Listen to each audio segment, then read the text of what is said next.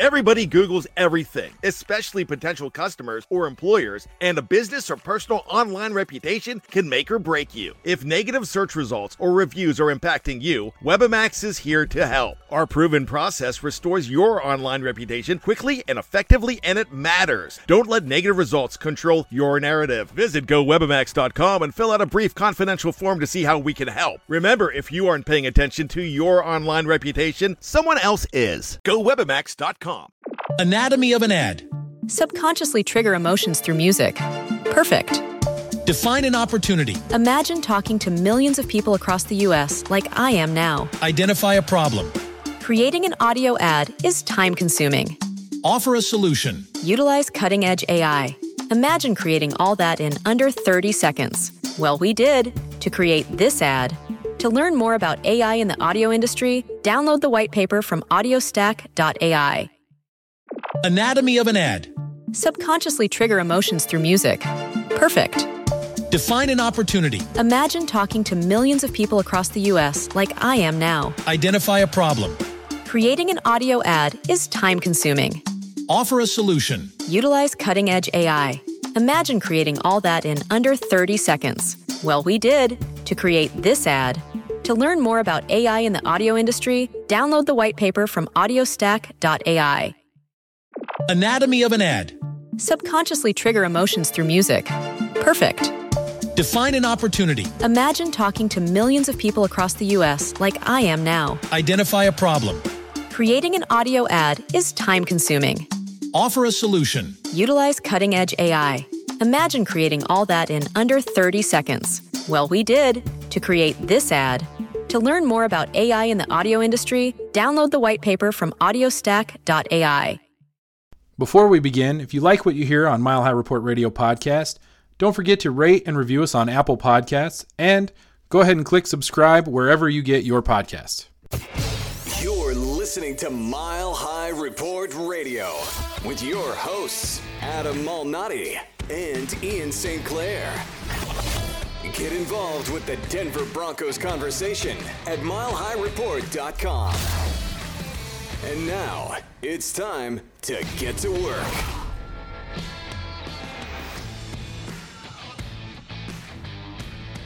John Lynch gave you, me, and basically every Broncos fan who grew up in the 80s watching John Elway a trip down nostalgia lane on Saturday when he did a news conference for the joint practices between the San Francisco 49ers and Denver Broncos. And what he did is he said that basically his idol is John Elway because of the help that Elway gave to him to get to the point where he's now the general manager for an NFL franchise, the 49ers. But what he did with the nostalgia lane reference is that he said that he mimicked John Elway's pigeon toe walk. And as soon as I heard it, I looked at my wife and I said, I did it. I guarantee you, Adam did it. Every single kid who grew up in the 80s in Colorado at some point did the pigeon toe walk. Absolutely. Absolutely I did. Playing football in the backyard with my buddies, out in the street. I want to be this guy. I want to be that guy. Everybody wanted to be John Elway, so you take the football and you get your pigeon toe walk going, and you just see how far you can throw the football or how hard you can throw it. Like that was what you did. So of course, like I wasn't one of those, there was that guy that took it to the extreme where he just decided he was going to walk pigeon-toed because John Elway was pigeon-toed. And so he messed up his legs. Somebody's got hip injuries now. He's all screwed up. But he walked like John Elway when he was a kid, and that's just the way it was. So it's funny when you mention that, because when you bring that up, to me, I hear this story. Do you remember back right before Super Bowl 32, all the interviews that were going on with Brett Favre and John Elway, and they were talking about sort of Brett Favre doing this thing where he mimic other quarterbacks, including John Elway. So they show these videos of him before games warming up, doing you remember the chest thing? He did the chest thing and then the pigeon-toed thing, and he would throw like John Elway, and he would do all that stuff. And so they show him doing it. And so clearly it's not just us. It's not just, kids growing up in Colorado in the 80s and 90s. It was Brett Favre as well. And Ben Roethlisberger is probably one who does it as well, since that's the reason he wears the number 7, and it's not because of Mickey Mantle. Although it probably could be. The Mick was great, right? The Mick was great. No, I love that. To me, I love that story that John Lynch tells that story, because we can connect to that. Like I get that. I totally understand that. That's like your favorite baseball player's swing, then you try and mimic. Like how many times did you turn your hat around, flip around left-handed, and try and have a sweet swing like Griffey, or you know what I'm saying? And everyone who's listening to this just nodded their head because they did it. Or they went, baseball's boring, which I'm not going to get into that. That too. Tim. Now that we got the nostalgia lane, I'm going to say it. I cannot believe you've gone out of your way to not say memory lane. I'm not going to say memory lane. I'm going to say nostalgia lane. You've gone out of your way to just avoid that cliche. Because I love nostalgia. I think it's a better word. It is. Makes you sound much smarter. Which doesn't happen very often. Well, you do what you can. So now that we got the nostalgia part taken care of, we can get back to the present day. And we talked about Garrett Bowles on the post-game podcast. And we basically based it off of the holding penalty that negated a long completion from Flacco to Emmanuel Sanders. And you called him a drive killer. I did. Matt McChesney highlighted both plays from Garrett Bowles, the holding penalty, but also one that I think is even worse. And that's a running play by Phillip Lindsay, where McChesney lays out exactly the way that it should have gone. And he shows that each offensive lineman actually did his job. And the fullback, George Aston, was in position to do his job. There's one person who didn't. And he was 5 yards behind the line of scrimmage. And in his tweet, McChesney, who is a former NFL offensive lineman, he does the 06 Academy where he trains. 6-0 Academy, right? 06, 6-0. 6-0 Academy. Okay. And he trains offensive linemen. He actually trained Dalton Reisner. He trained Connor McGovern. He trained Austin Schlottman. So he knows what he's doing. And if you haven't seen any of his breakdowns of the 2 plays by Bowles in particular, you should definitely check it out. He has the McChesney Unchained podcast. It's very good. And he doesn't hold back. It's just his style. If you might have heard him on Orange and Blue 760 when he did a show with Brandon Cristal. But he said that he was being attacked, like he was attacking Garrett Bowles for the things that he was referencing. That's it, and it brought up an interesting question. When does it draw the line of attacking and being critical? So we talked about this before recording, and I've kind of been kicking it around in my head. And there's a couple things that I keep going back to. One, Garrett Bowles has struggled his entire career since he arrived in Denver when he was drafted in the first round. He has not been a good left tackle. He's had issues with holding penalties and not being in the right place, and so there is a sense of fans being less forgiving with a guy who doesn't seem to grow. Okay, so I think there is that aspect to it where Garrett Bowles doesn't look like a guy who's been growing. Okay, and I can tell you the frustration level with fans is pretty high, because I wrote an article based off of our podcast from the post game after the San Francisco 49ers game, talking about how great Bradley Chubb and Shelby Harris were, and the very first comment in my article from the MHR community was about Garrett Bowles, and then the whole thread becomes about Garrett Bowles being not good enough and things like that. Now, I will say that there is a defense that people were sort of throwing around that was, he only had the one holding penalty, which I think is a good defense, because it was like, okay, yeah, he only had the one penalty, but to see the breakdown that McChesney does on this on this blown play really by one guy, and it ends up sort of ruining the whole play. You kind of see a pattern with him. You see Garett Bolles as someone who is ultimately talented. I think he's got a ton of talent. He's incredibly strong, but he's not a football player. And I think maybe that's the problem that McChesney has with it. So I kind of was thinking about, as we were talking about, the things that I've seen McChesney say about Bolles, and the things that I've seen, like Mark Schlereth, who is another guy who is hypercritical, I think, of Garett Bolles. And the point that they end up really making, if you sort of read between the lines, is that they have a problem with Garett Bolles because he is not a football player. He doesn't understand the game well enough to really be successful at the NFL level. And to me, that's fascinating. That's a whole other level. Joe Mahoney played offensive line in college. He writes for Mile High Report. Joe Rolls does interesting breakdowns of video and things like that. And they can point to the things that Garett Bolles does wrong, and they do a very good job of it. But when it comes down to the assessment that guys like McChesney and Schlereth and other offensive linemen who are now in the media have given, what I'm really taking away from it at this point, and this is something that has sort of hit me recently, what I really take away from it is that Garett Bolles, for all of his size and strength and his heart, because I think he really wants to be great, he's just not a football player. He just doesn't understand the game well enough. And so he doesn't pick up on the nuances the way that other guys do. And so his success is going to be hindered by that. And I don't know that there is anything you can do to teach him to be a football player. There are certain natural instincts that people have. I will tell you, as a baseball player, I watch my son play baseball. He's 7 years old. He does things with a baseball and a baseball glove and a baseball bat that at 7 years old, I can't imagine 7-year-olds being able to do it, but he can just do it. He's clearly a baseball player. He understands.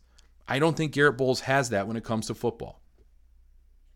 The biggest issue that I have with Garett Bolles, and it's directly related to that Monday night game, is he's making the same mistakes. He's doing the same things that he was doing as a rookie now in his third year. And by now they should be figured out, because it's not just Mike Munchak and Chris Cooper. He had great offensive line coaches last year when he was with the Broncos. When he had Sean Kugler. There you go. I was like, oh no. As his main offensive line coach. So it's not like he hasn't had people to help him and to teach him. Right. But when you see it in the third preseason game, and I get that there's been a lot of hype about the camp that he's had. Nikki Jabavala at The Athletic had a great story, a great breakdown, talking to Bolles, talking to Mike Munchak, and also talking to Bradley Chubb, and saying that he's had a good camp and he's going to turn the corner. But to have it happen in the third preseason game already, that's a huge area for concern to me, because it's clear that he's not getting it. Right. And at some point you just have to say, okay, right, you either need to do it or you're not going to be able to do it. Yeah. And on Saturday, if it happens again against a better offensive line, because this is going to be the third preseason game, even though it's the fourth for the Broncos, it is the third preseason game. So this is the preseason game. And you're going against a defense with Wade Phillips as the defensive coordinator. The starters are not going to be resting for the Rams on Saturday. It would be highly unlikely if they do, given it'll be their third preseason game. So this is going to be a huge test for Garett Bolles on Saturday. Yeah, I think so. Just to kind of bring it back to, I think, the discussion that we had started with, because you could go for days and talk about the issues that he has. I think the question is, and the way that you posed it, and the idea behind it is, is Garrett Bowles, when does it become piling on? When does it become attacking a guy unnecessarily, right? When are you just going after a guy to go after a guy? And I think that's one of the things that when we talked before, you said that McChesney's been accused of that.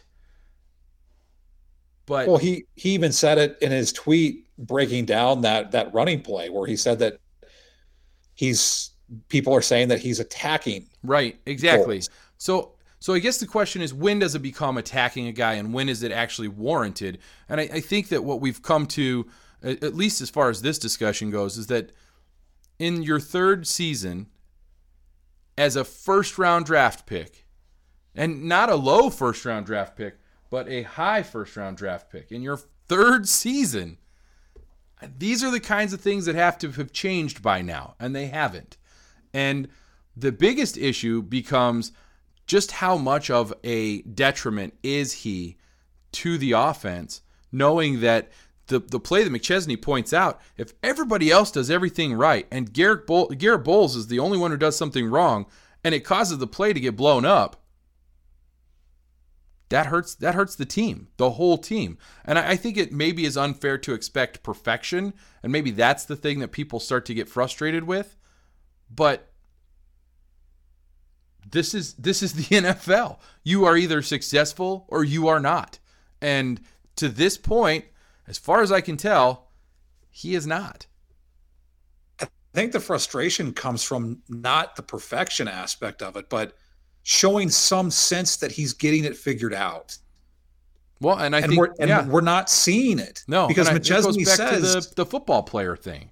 Exactly. And McChesney points out that if Bowles does his job, Philip Lindsay's going to hit his head on the goalpost.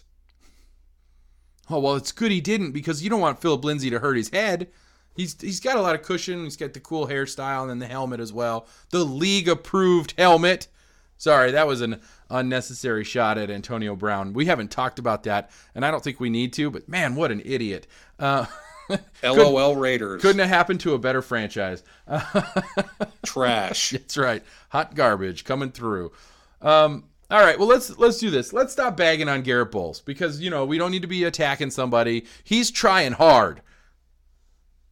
McChesney actually brought up a great point because you said that there really isn't any options after Garrett Bowles. Yeah. He did mention a very intriguing alternative to left tackle, and I'm not talking about Elijah Wilkinson.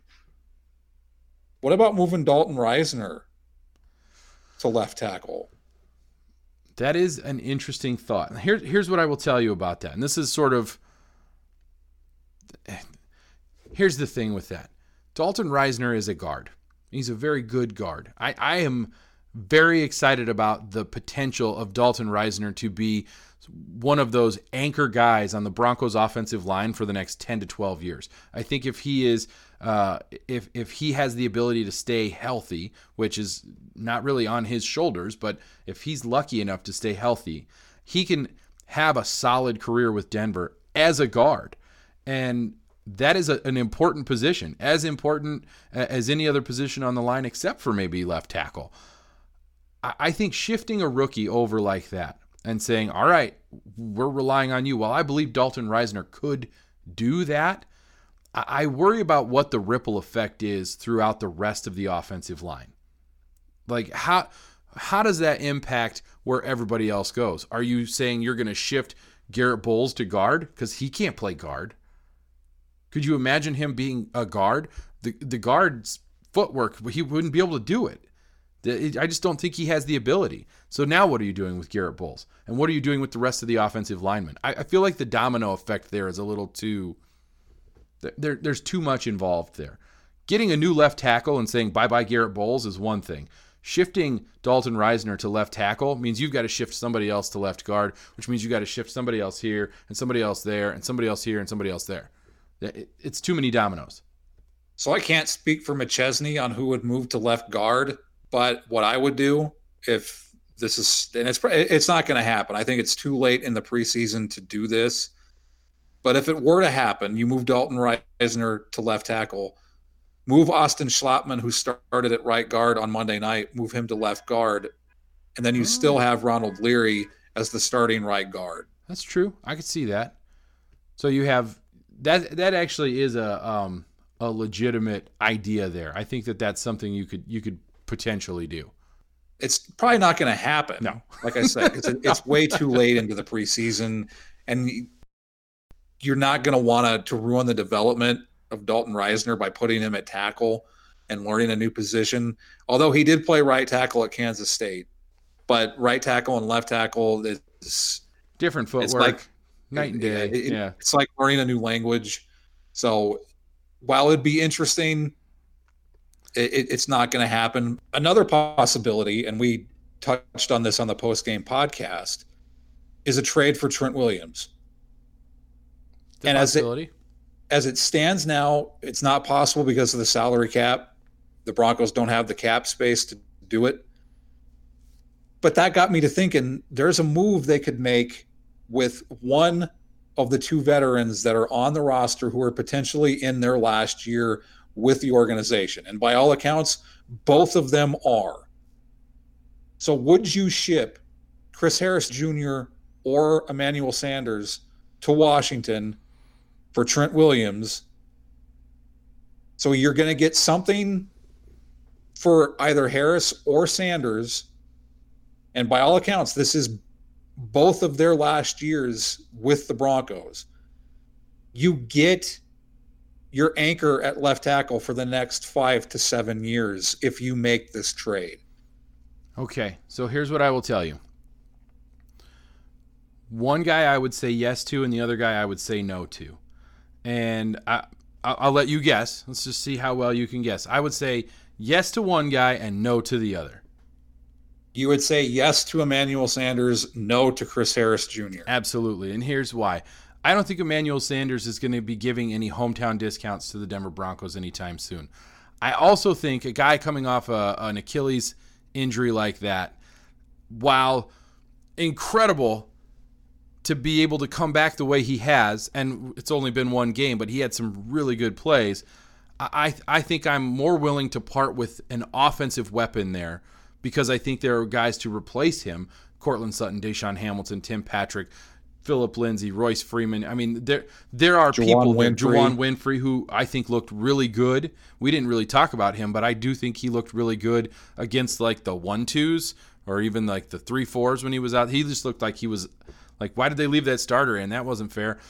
It's kind of one of those things. I think that the Broncos have replacements on the offensive side of the football. I don't think they have a replacement for Chris Harris Jr. right now on the defensive side. And that's not to say that they don't have guys that could step up and fill a role. I just think that the value that they give to the team is different.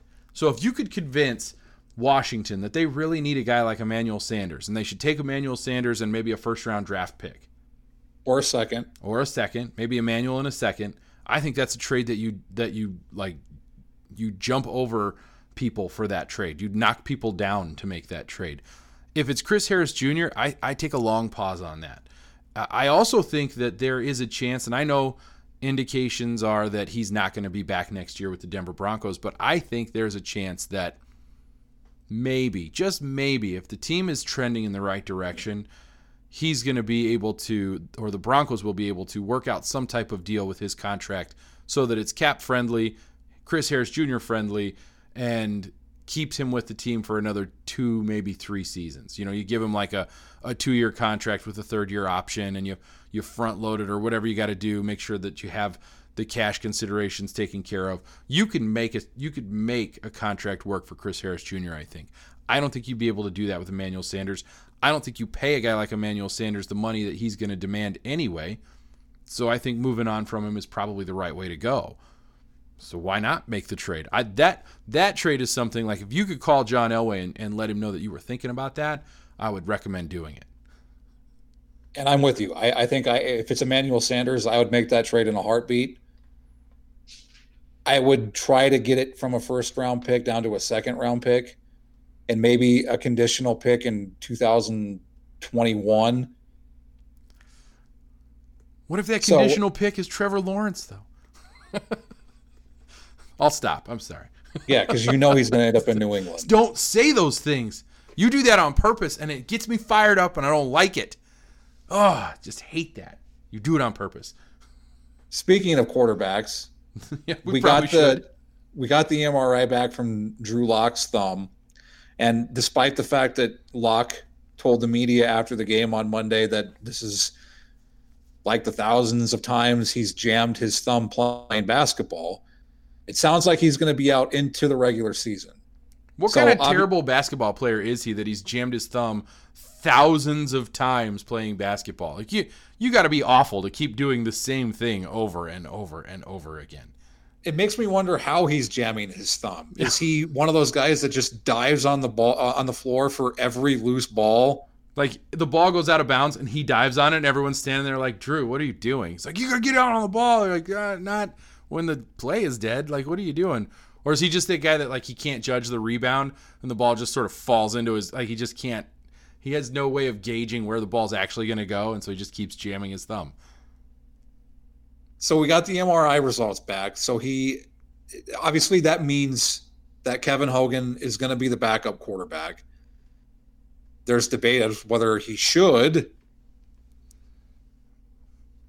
Does it matter? The thing that's interesting is, what do the Broncos do when Locke comes back? Does Locke step into the backup quarterback? Because if you follow any of the Broncos reporters, James Palmer with NFL Network said that it seemed to be trending to the direction of Locke being the backup quarterback. Do they still do that when he comes back? Or do they wait and see if any veterans get released, and do they try to pick them up and have that be the backup quarterback until Locke gets back? Yeah, you know what? I think the more I think about it, the more I just feel like it just doesn't matter. And I know that sounds sort of silly. Like, this is a Denver Broncos podcast. You should have an opinion about what they should do. You know what? I really don't care what they do at the backup quarterback position. Here's the bottom line. If Drew Lock can't play right now, he can't play right now. If Joe Flacco gets injured and he can't be the Broncos quarterback, season's over. So what's the difference? Does it matter if it's Kevin Hogan or Josh McCown? Is he around? Or maybe they go get Mark Sanchez out of the ESPN college football booth? Or I know how many of you vomited after I said that. You know, do they go try and rehash something with Brock Osweiler? What other veteran quarterback is that? Who cares? If Flacco's injured and Locke is injured, the season's over. We'll all just go home. But just, they just don't even have to go to the games. So I can't. Sure, I'm fine with Kevin Hogan being the backup, because if he sees any playing time, the season's over anyway. I really don't care who the backup quarterback is, because if the way Joe Flacco has played when I've seen him at practice, and I really like the way he played on Monday. Yeah. I think Flacco and the offense are going to surprise people. It's just a matter of keeping him upright and the offensive line doing its job, namely the guy who plays left tackle, which we sort of have been piling on him. So we'll try not to do it anymore, right? Is that where we went with that? No, seriously, I know I almost feel bad. I'm like, just who cares? I can't even find a way to care about it. We got to hold back. On the piling up. You plopped that out there and expected it to perform, didn't you? And it did. It did. It certainly did. I like it. Anatomy of an ad. Subconsciously trigger emotions through music. Perfect. Define an opportunity. Imagine talking to millions of people across the U.S. like I am now. Identify a problem. Creating an audio ad is time-consuming. Offer a solution. Utilize cutting-edge AI. Imagine creating all that in under 30 seconds. Well, we did, to create this ad. To learn more about AI in the audio industry, download the white paper from audiostack.ai. Anatomy of an ad. Subconsciously trigger emotions through music. Perfect. Define an opportunity. Imagine talking to millions of people across the U.S. like I am now. Identify a problem. Creating an audio ad is time-consuming. Offer a solution. Utilize cutting-edge AI. Imagine creating all that in under 30 seconds. Well, we did, to create this ad.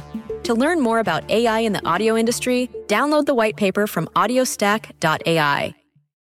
All right, speaking of which, the Broncos are going to plop it out there and expect it to perform against the Rams on Saturday. So we should probably touch on the game just a little bit.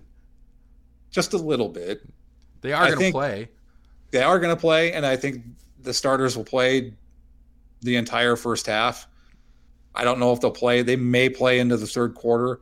The thing I really want to see, aside from Garrett Bowles showing some semblance that he's capable of improving.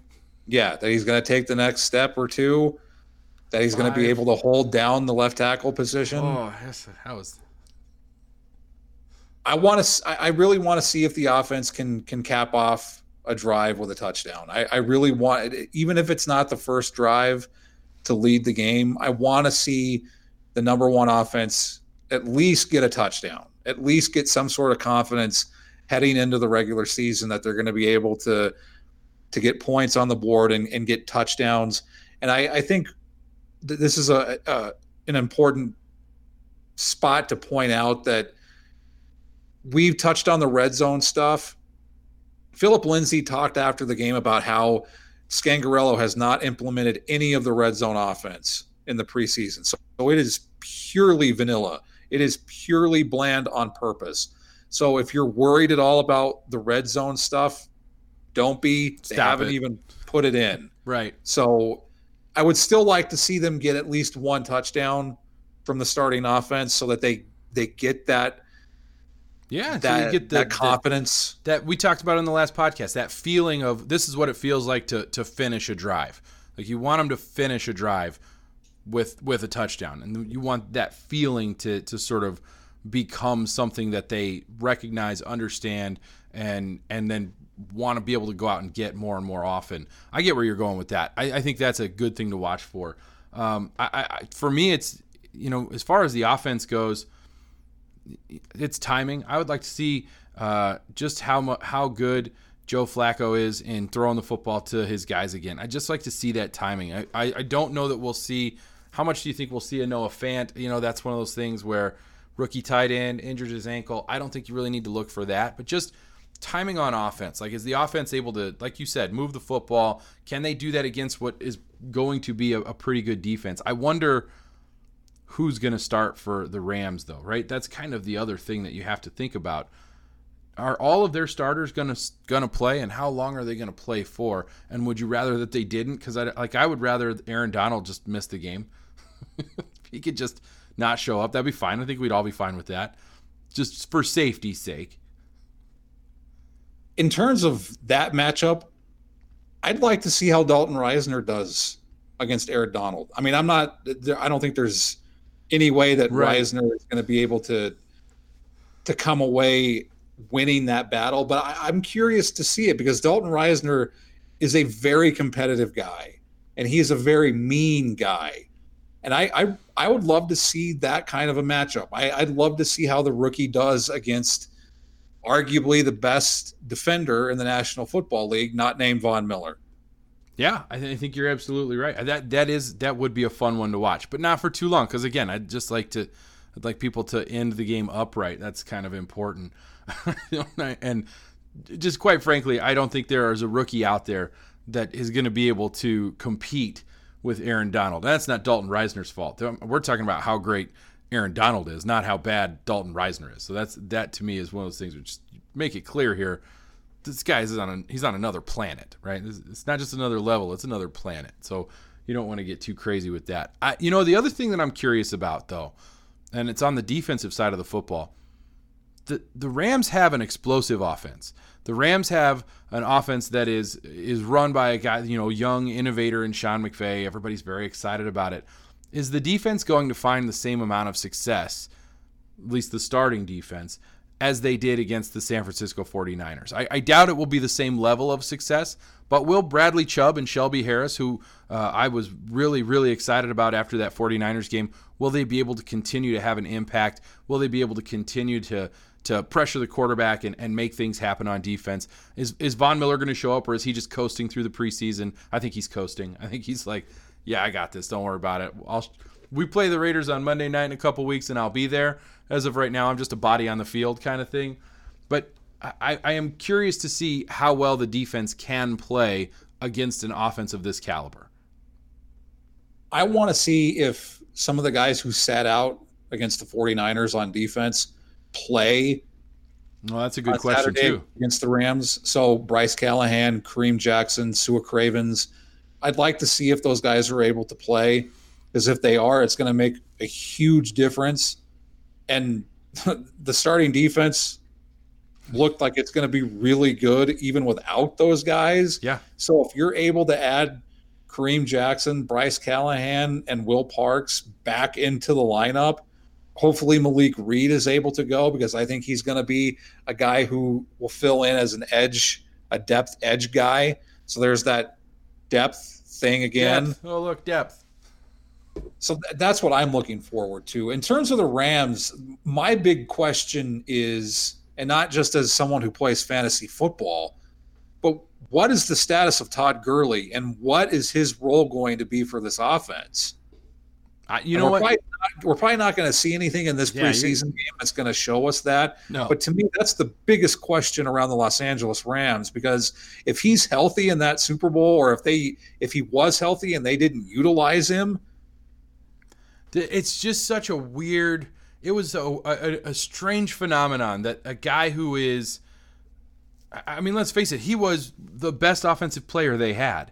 He was carrying that team to the Super Bowl, and they're very good on offense in all facets. Like, don't get me wrong, you watch those Rams play, that offense is insane. It's how good it is.